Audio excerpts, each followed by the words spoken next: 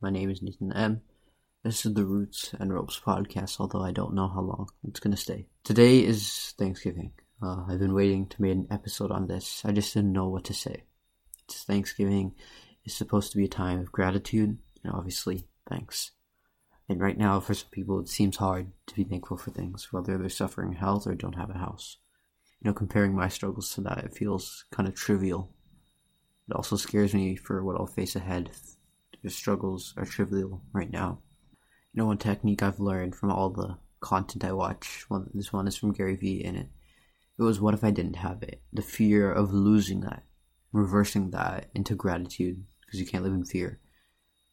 That's one thing I've learned to remind myself whenever I don't feel grateful, the fear of losing it. And today it seems there's a lot to be thankful for. And I have a lamp on my nightstand. I turn it on, and either it's just a bulb with a weird case on and off, or it's light. 25% of people don't literally have it. Maybe the occasional candle, and in the soul, well, it varies. Let's say 60% don't have it.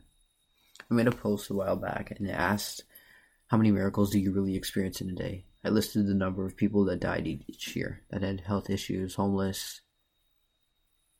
I haven't been grateful enough. I don't know I got time. I could be dead as the other 50,851,377 people. 378, 390, 384, 386. I haven't been grateful enough. And today, as the struggle we face, not as a country, but as a globe continues, I'm inviting gratitude, because I haven't struggled enough to flicker in that gratitude. Gratitude is a foundational element for the journey, for perspective. And today, I want to have it.